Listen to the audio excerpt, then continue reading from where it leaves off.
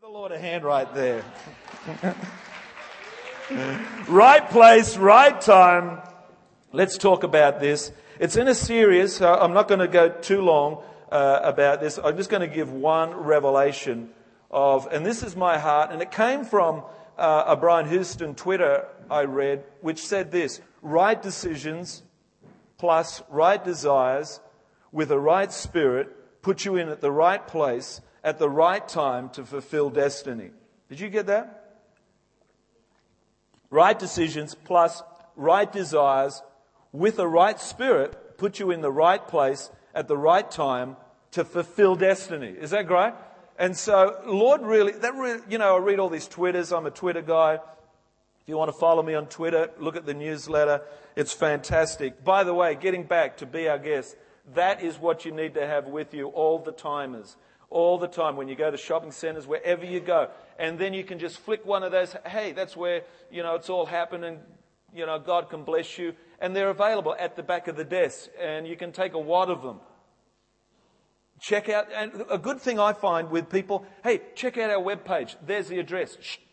Don't go on about Book of Revelations and, the mark of the beast. And please, you'll kill them and they'll never come to church. God loves you. One of the key things I find with evangelism, looking people in the eye and somehow saying, not typically, God loves you, because that could freak people out as well. But hey, man, yeah, it's almost saying, I care for you. When people care for you, they'll look in you in the eye, they'll give you some intention of their heart. When it's plastic and when it's pretentious, and when it's real, when someone says, hey, man, yeah, you only been here working in the restaurant 2 days? Wow, gee whiz. Hey, we're just down the road, man. We do a great church. A lot of people about your age too are hanging out and loving life. And do you know about the modern church? A church like Hillsong and, where it's all upbeat and colourful. Oh, boy, yeah, band. Oh, okay. And single people. And we're just, just loving God and very enthusiastic about God. But, hey, check our webpage out, would you? And it's, make your own mind up. You're basically just doing that even much shorter than that. But do you find that easy to do? Do you get embarrassed to hand a card out that says church on it? You should be so confident to give those cards out, knowing that our church rocks. Man, if you two were playing here next Sunday, give me the card back. Hey, but guess what? You too, Bono. He's going to be here, man. Now I need to know. Yeah. Edge, he's going to be here. You got Edge here, man. You'd be so confident, wouldn't you? You'd be so confident. Everywhere you went, the shopping centre, your workmates that you've been working with for 10 years. Now, guess what? What? Guess what? Bono, he's going to be on our property doing his band. You too. Do you know you too? Oh, yeah, man. You serious? Yeah, come. We should be like that with our church. Right place, right time. Help me. I took a photo of Julie, and it was the perfect location. This beautiful light. You're going to love this, Bryce. He's a photographer. We're at Tamworth, and we've got an outreach band now. There's a lot to our life, man. There's a lot I haven't told you about our life. We got frustrated with the church in the early 90s, and it blew out with the frustration of starting a country band. We end up at Tamworth with an 8-9-piece band. Julie was the singer.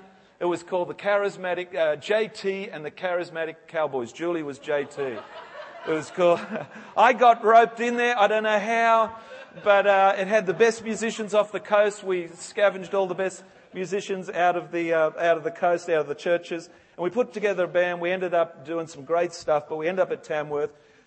The sun was setting in Tamworth one evening, and this sun, it just had that magic look about it. It had this magic about. I knew it. Julie was dressed. She had short denim jeans, suntanned. She was looking great. I pulled over on the side of the road. I've got my Olympus camera. And Julie said, what's the matter? What's the matter? I said, this sun, look at it. Can't you see it? It's coming over the hill. It's the right place. It's the right time. And it's usually at that point where I get abused by Julie. Come on, we're busy, man. Would you just keep going? No, this is it. This is the time. And like all good photographers, they understand there is a certain time and there is planning to take in a good photo. Is that right? Bryce, there is planning. You just don't bump along. Ken Duncan doesn't bump along and just go, oh, look at that. Yeah, just click. No, he sets himself up. He waits days, hours, gets up early, whatever. Does he not, Katrina? You were his secretary for several years. You know, these guys just don't bump along. I'll take a photo of you. Hey, you stand up there, click. Yeah, good on you. You know, no, it's all about planning and being in the right place. So I tell Julie, get out of the car. We run over the road and we're going up the hill. There's a big tree there. The sun is there. It's bright. It's got that yellowy look. Help me, Bryce. It's got that yellowy look. You know what I'm saying? It's got that setting sun, bright, intensive. She leans up against the tree and, she's got the big cowboy belt and she's got the fingers in the, the thumbs in the pocket there like that. And the sun just grabs her and bang, I get it like that. And it's in my office and you're not allowed to look at it. It's too sexy. It's too sexy. And it's fantastic. I was at the right place at the right time. Surfies would know this. They would know this. But definitely with Jules and I, with the story I told at the start, how we met. We're at the right place at the right time. Broken, back in our hometown. God, what are you saying now? We've given up. This is. And I remember reading a book and I recommend it to you, by Jensen Franklin, Right People, Right Place, Right Plan. Get your Bibles out, get them happening just because I'm going to roll through this. Excellent book, and it consolidated some of my thinking. And over the years, I've used a saying called the rhythm of life. You heard me say that? The rhythm of life. I believe this, that you can get into a rhythm in obedience to, so let's say True North's out that way. When you're out, and we have this terminology also that you can be out on the back paddocks of life, but when you're in the pasture, in the house of God, in the presence of God, but in God's will, and facing true north, there's His light, there's His truth, it's coming at you, you're walking into it.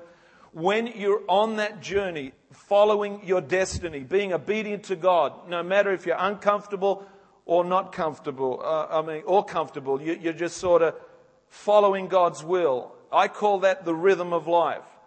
And it's seemingly like sometimes you got green lights, you're meeting the right people at the right time. I found in my life, with jobs especially, that I've been at the right place, the right time to meet somebody who gave me a clue to get employment. Listen to me, young people. Listen to me, people of God.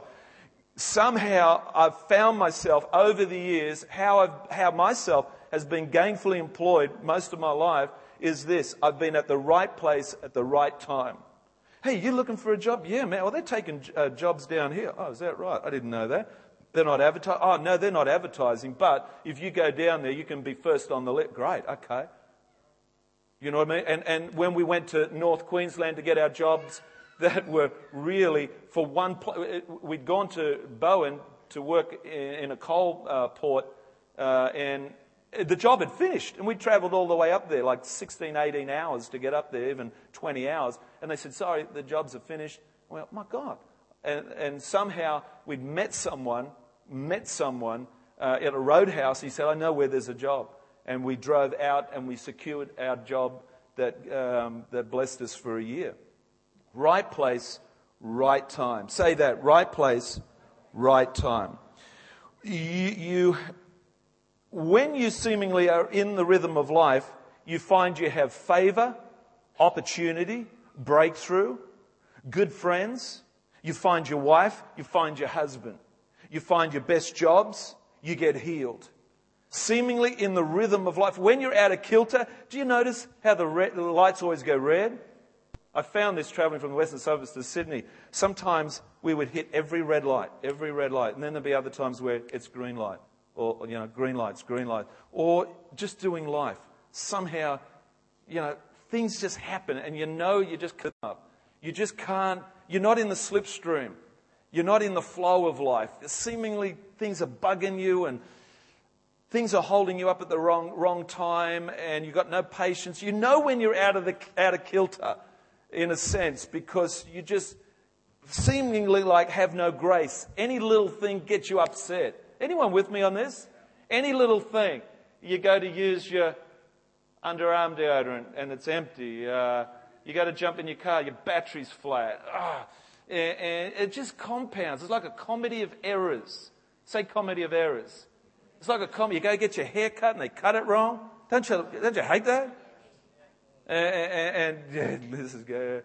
And somehow, but when you're in the rhythm of life, somehow you just seemingly are able to do life more effectively. Is that cool?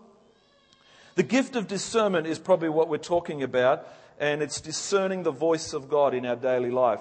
This guy, Jensen Franklin, calls our internal compass a feel. Let's talk about the internal compass. Apparently the Chinese invented the compass even before the Bible was written. And some clever person with a shard of iron puts it on a leaf, and they worked out every time this leaf floating on water would turn true north. Every time. Shard of iron, little fleck of iron on a leaf in a little jar floating on water, and something would pull this leaf around and face it true north every time. They didn't know that was north, but it would face that direction. And then they realized later, I don't know how later, but they realized that there was this internal force in the planet, this magnetic field, am I right, that was creating this miraculous event. They called it the compass. Before that, explorers and people, sailors, would use physical markings to find their way through their journey. But now they could utilize the compass and find their way across the face of the earth. It was phenomenal. God has given us an internal compass in our spirit. When we get saved, our spirit especially comes alive by the power of the Holy Spirit to the voice of God. Do you know what I'm saying? For me, intuitively, as a kid, I think it was because of my upbringing. We had a very strong moral upbringing. We didn't go to church, but right was right, wrong was wrong. And in me, my conscience was very much alive. I remember being teased as a kid. He said, "We've never heard you swear." I just didn't swear because my folks didn't swear. And it used to grate on me to swear. It took a lot for me to begin to swear. And I'm not going to be a goody two-shoes. I'm not going to give you this false illusion. I did eventually learn how to swear. But I had to work at it. Because one day the bullies, the older kids, bailed me up, said, "You don't swear. Say this word." And then 2 or 3 of them ganged up on me and said, "Say this word." And I refused. And so I got my ears boxed, and I went away from that moment thinking, "My God, I might have to learn how to swear." And so the words just began to come as a language, and but it really grated against me, Luke, to swear. And so what I'm saying, that there was a conscience of good and right and wrong, good and evil.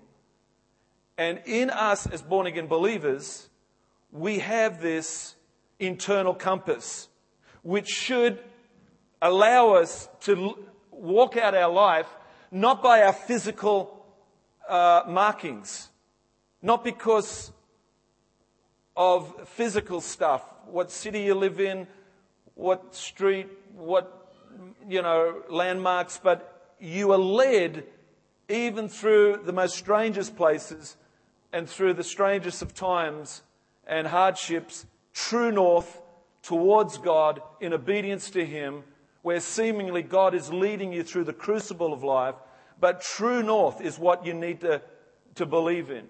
And you need to, and it's discerning God's voice. My sheep know my voice and they follow. My sheep know my voice. And I say this, with making decisions, be very careful of saying yes instantaneously to someone's leadings. Because life is made up of decisions. Decisions lead you to your destiny or away from your destiny. And listen, young people especially, the people I used to look after in the boys' home, there was 5 of these excellent academic, sports worthy. They were excellent guys. They were at Oxford. They were at King's Cross. Someone taken a name off one of the toilets, and they invited this homosexual. Things got, and these 5 guys were just going to make fun of this guy. Things got carried away. Someone kicked him in the head. He died. 5 kids are now in detention center. And I'm looking after them. And I'm thinking, what are these guys? They're just too good. They're at the wrong place at the wrong time. Wrong place. And that's what they said to me. So what are you doing here? We're at the wrong place at the wrong time. Wow. And they had to serve 5, 6, 7, 8 years. So it's the same as born-again believers. We need to have discernment. And so I need to give you a couple of scriptures. Okay, here we go. I'm not going to go too long. I've spoken a lot already.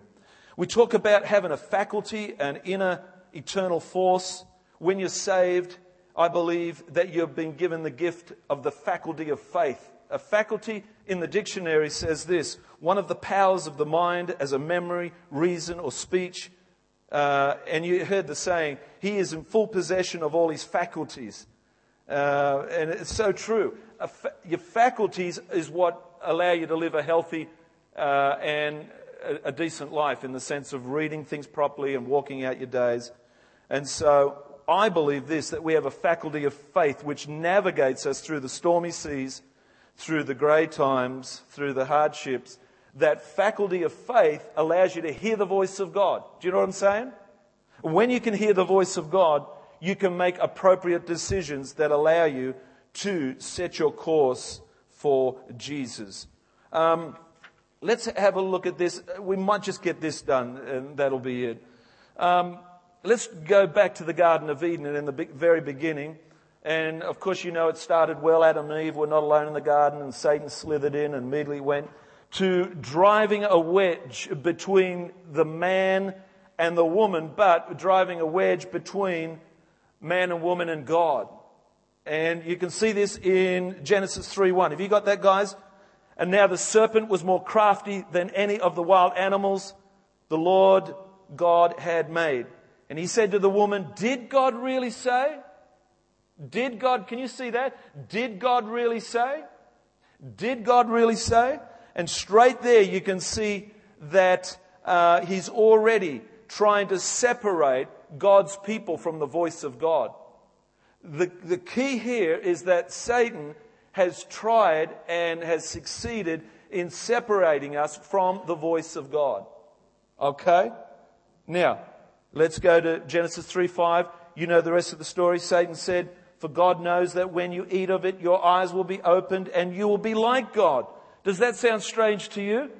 They were already like God. Adam and Eve were like God. They were made in the image of God. But he's saying, if you eat of this apple, this tree of good and evil, if you eat of that, you will be like God. How many young people do you know trying to be someone else, trying to, please someone else by being someone else, when God said, I made you to be you. Just be you. And Satan is trying to say to us, and he's trying to lead us.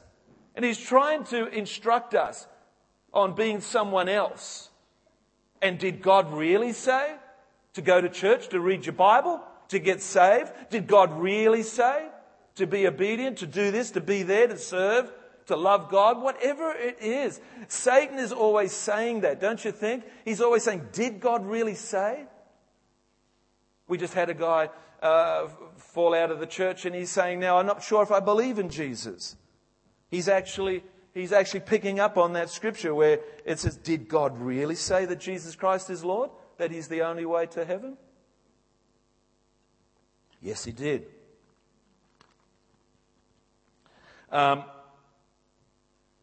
He would like, I love this, he would like nothing better than to suggest the direction of your life. He will tell you that you have to be someone else, someone other than who God wants you to be. Why else would he suggest to Eve that she could be like God, implying that Eve was not already made in the image of God? Perhaps this is why so many people spend their lives trying to impress others by being something that they are not.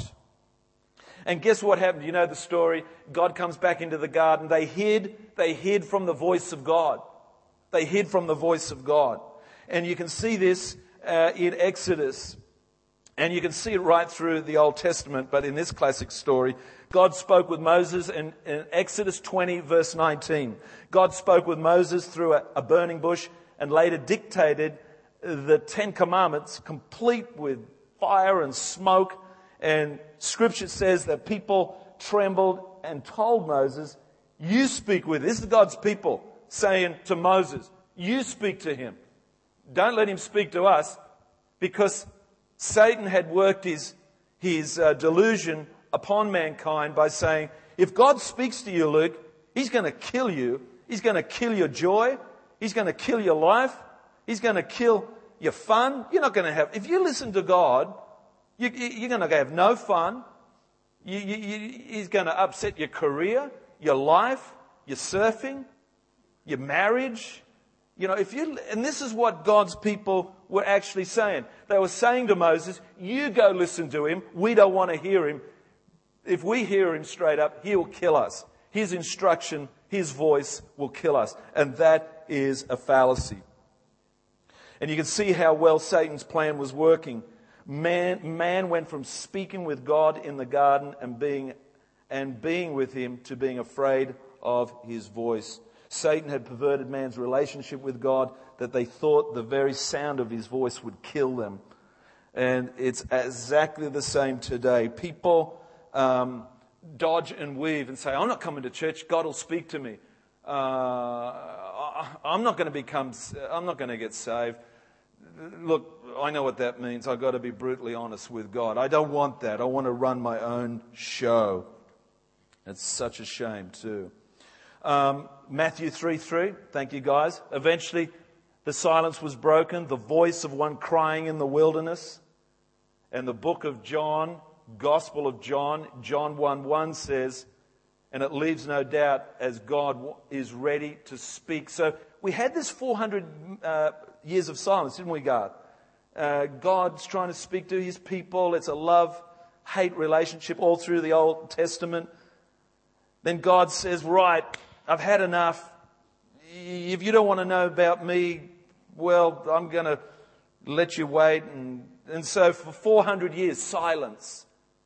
Has anyone ever felt that silence in their life? Yeah. Just sort of, God, where are you? And then one crying in the wilderness, John the Baptist, he's crying out. Matthew 3:3. But then John 1:1 says, in the beginning was the Word, and the Word was with God, and the Word was God. And because see, the Scripture stopped. In Malachi, the Scripture stopped. The voice of God stopped. 400 years of silence. But then God says, now I'm going to send the Word in flesh, in person. And he's going to speak. He's going to do. He's going to speak to the storm and still it. He's going to speak to Lazarus, and Lazarus is going to come out of the grave. He's going to speak to the fig tree, and the fig tree is going to die. The voice of God is the same voice that God wants to give you. You have a voice. And Satan says, you don't have a voice. You don't need to listen to God's voice especially. But Jesus, when the disciples said, man, you cursed the fig tree and the fig tree died. Matthew 21:21 says, Jesus replied, I tell you the truth, if you have faith and do not doubt, not only can you do what was done to the fig tree, but also you can say to this mountain, go throw yourself into the sea, and it will be done. It was official. It was official. Not only was God's voice active again, but it was also free to work within and through the lives of those who called upon him.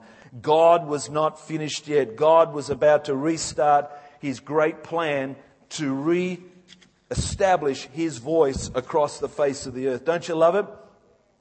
And so let's round it up here. We need to discover that eternal compass within us. We need to discover that internal discernment of heart, of spirit, that faculty of faith that says, I hear God in that. That's the way. I hear God in that. That's not the way. God's always trying to lead us and guide us and instruct us.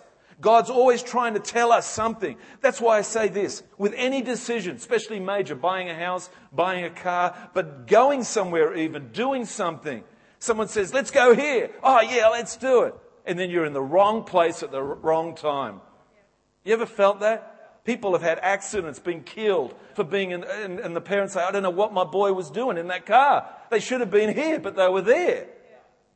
And I believe God has assigned each one of us to be in a place, not wandering, but in a pasture, in a place of belonging where seemingly you can, almost when you go into that church, you can get your compass out. If you could take your compass out of your heart and go, yeah, man, what was I doing this week? True north there. Yeah, I can hear what Pastor Phil's saying. I can hear what the voice of God's saying. I can hear what the Word of God's saying. True north said, man, what was I doing? Wednesday, Thursday, Friday. I just ruined those days. I was somewhere else other than in God's will. I believe the magnetic, I'm getting this on the run now, I believe the magnetic field on the spiritual compass of your life is so intensified in the house of God. When you come to that house, He blesses your spirit. He invigorates your spirit comes alive. And all of a sudden, you can see again. Your eyes are open. You can discern what God's will is. People who miss out on church, things get vague, strangely dim. They get scales on their eyes. They get lost to the physical markings of the world. They start looking at their bills. They start looking at their physical situation. And then they start to grope around like blind people. And then they come to church and then they can see, like that blind man who could see only just I could see something, the blind man said. It's like, I can't see, but it's like a forest. Help me. And all of a sudden, then he can see. Don't underestimate how the enemy can blind you.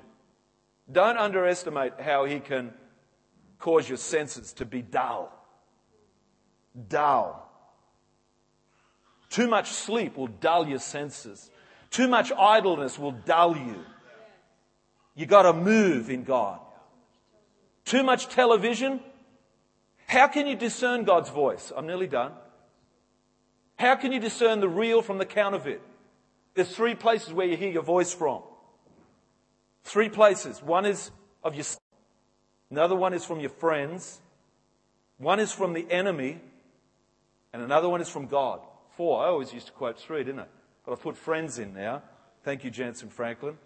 Put friends in. Because friends, if some strong figure came into my life and said, Phil, I want you to go there. If it was someone I admired and felt, that I honoured them, I would be really compelled to do what they say. Everyone is prone to peer pressure. Do you know what I mean? Everyone. If I can't give an example, but if someone who I really, appreciated, honoured, and if they said, look, I want you to be there 1 o'clock tomorrow morning, tomorrow afternoon, could you be there? Would you be there? Can you be there? Gee whiz, okay, they're fairly persuasive. They really want me there, and it's got to be good. Must be good. Can be good. Would be good. Could be good. Couldy, wouldy, couldy. But you got to pull up right there, friend. And you got to look at your internal compass. And you got to say, because this Christian life sometimes has you turning out of a crowd and going this way. There's all your friends, man. Hang on, where's he going? He doesn't want to play.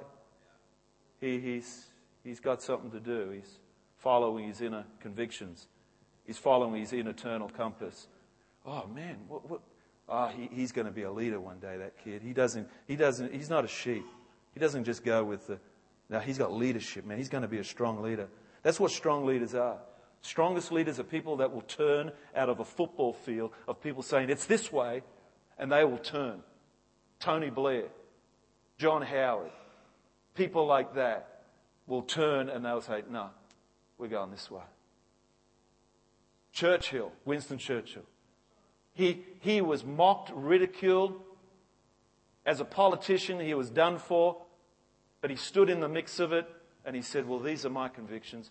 This is my eternal compass. This is my This is my convictions, my true north, this way. And all his peers, all the heavyweight politicians saying, this guy's crazy. He's a great guy, but he is sabotaging his own career. And so he turns this way. And at the end, he ends up in this place, standing on this sacred ground of his inner convictions. And he believes what God was saying to his life. If you read his memoirs, he believes he was set up by God to lead England out of that catastrophe of being invaded and defeated. One man, hardly anyone was around him. Hardly anyone was around him. Churchill was standing as one man for a whole nation, saying, we got to fight. Never, never, never, never give up. Never.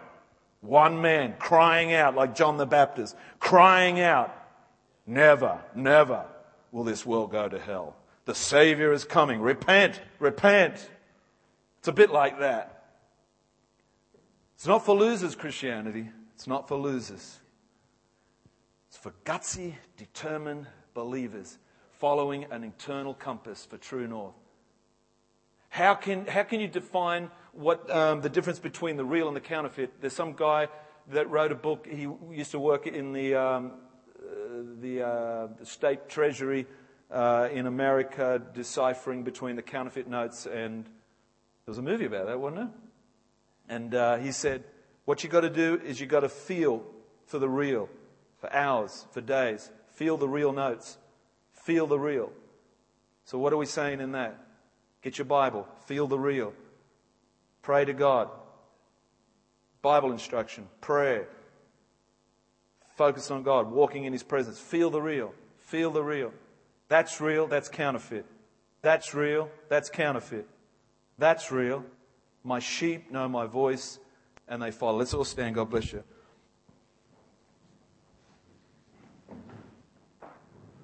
Thank you, Father. These are days of deception. These are days of to be cut in on. Galatians says, "Who cut in on you? You were running a good race." Father, we stand before you now.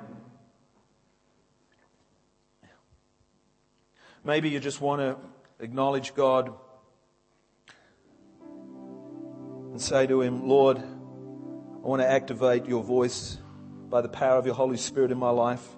Let's pray right now. Lord God, I'm praying that I would become discerning.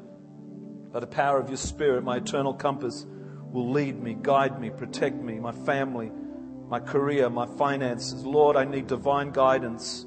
This world is a wicked world. It's very confusing, but Lord, you've given me a sure way. You've given me the way. You've given me the true north. Lord, you said you gave me the anointing. 1 John 2:20 says, "But you have an anointing from the Holy One, and all of you know the truth." Listen, guys, all believers have the anointing, a spiritual touch of God that provides them with remarkable insight through the Holy Spirit, from whom flows all the gifts, the graces, the superior knowledge of God. You have inside information on what God's will is. You have inside information on what God's will is. Trust your inner voice of discernment. Apply discernment to every day of your life, and you will make a profound difference to your friends, your family, your church. This is probably the most important life lesson in your life, following the voice of God. Acts 17:27, God did this so that men would seek Him and perhaps reach for Him and find Him, though He is not far from each one of you. For in Him we live and move and have our being. Lord, give us a feel for your voice. Let us know between the genuine and the counterfeit. Let us have a feel for the real. As we spend time with you in prayer and studying your word, we want to develop a feel for the voice of God.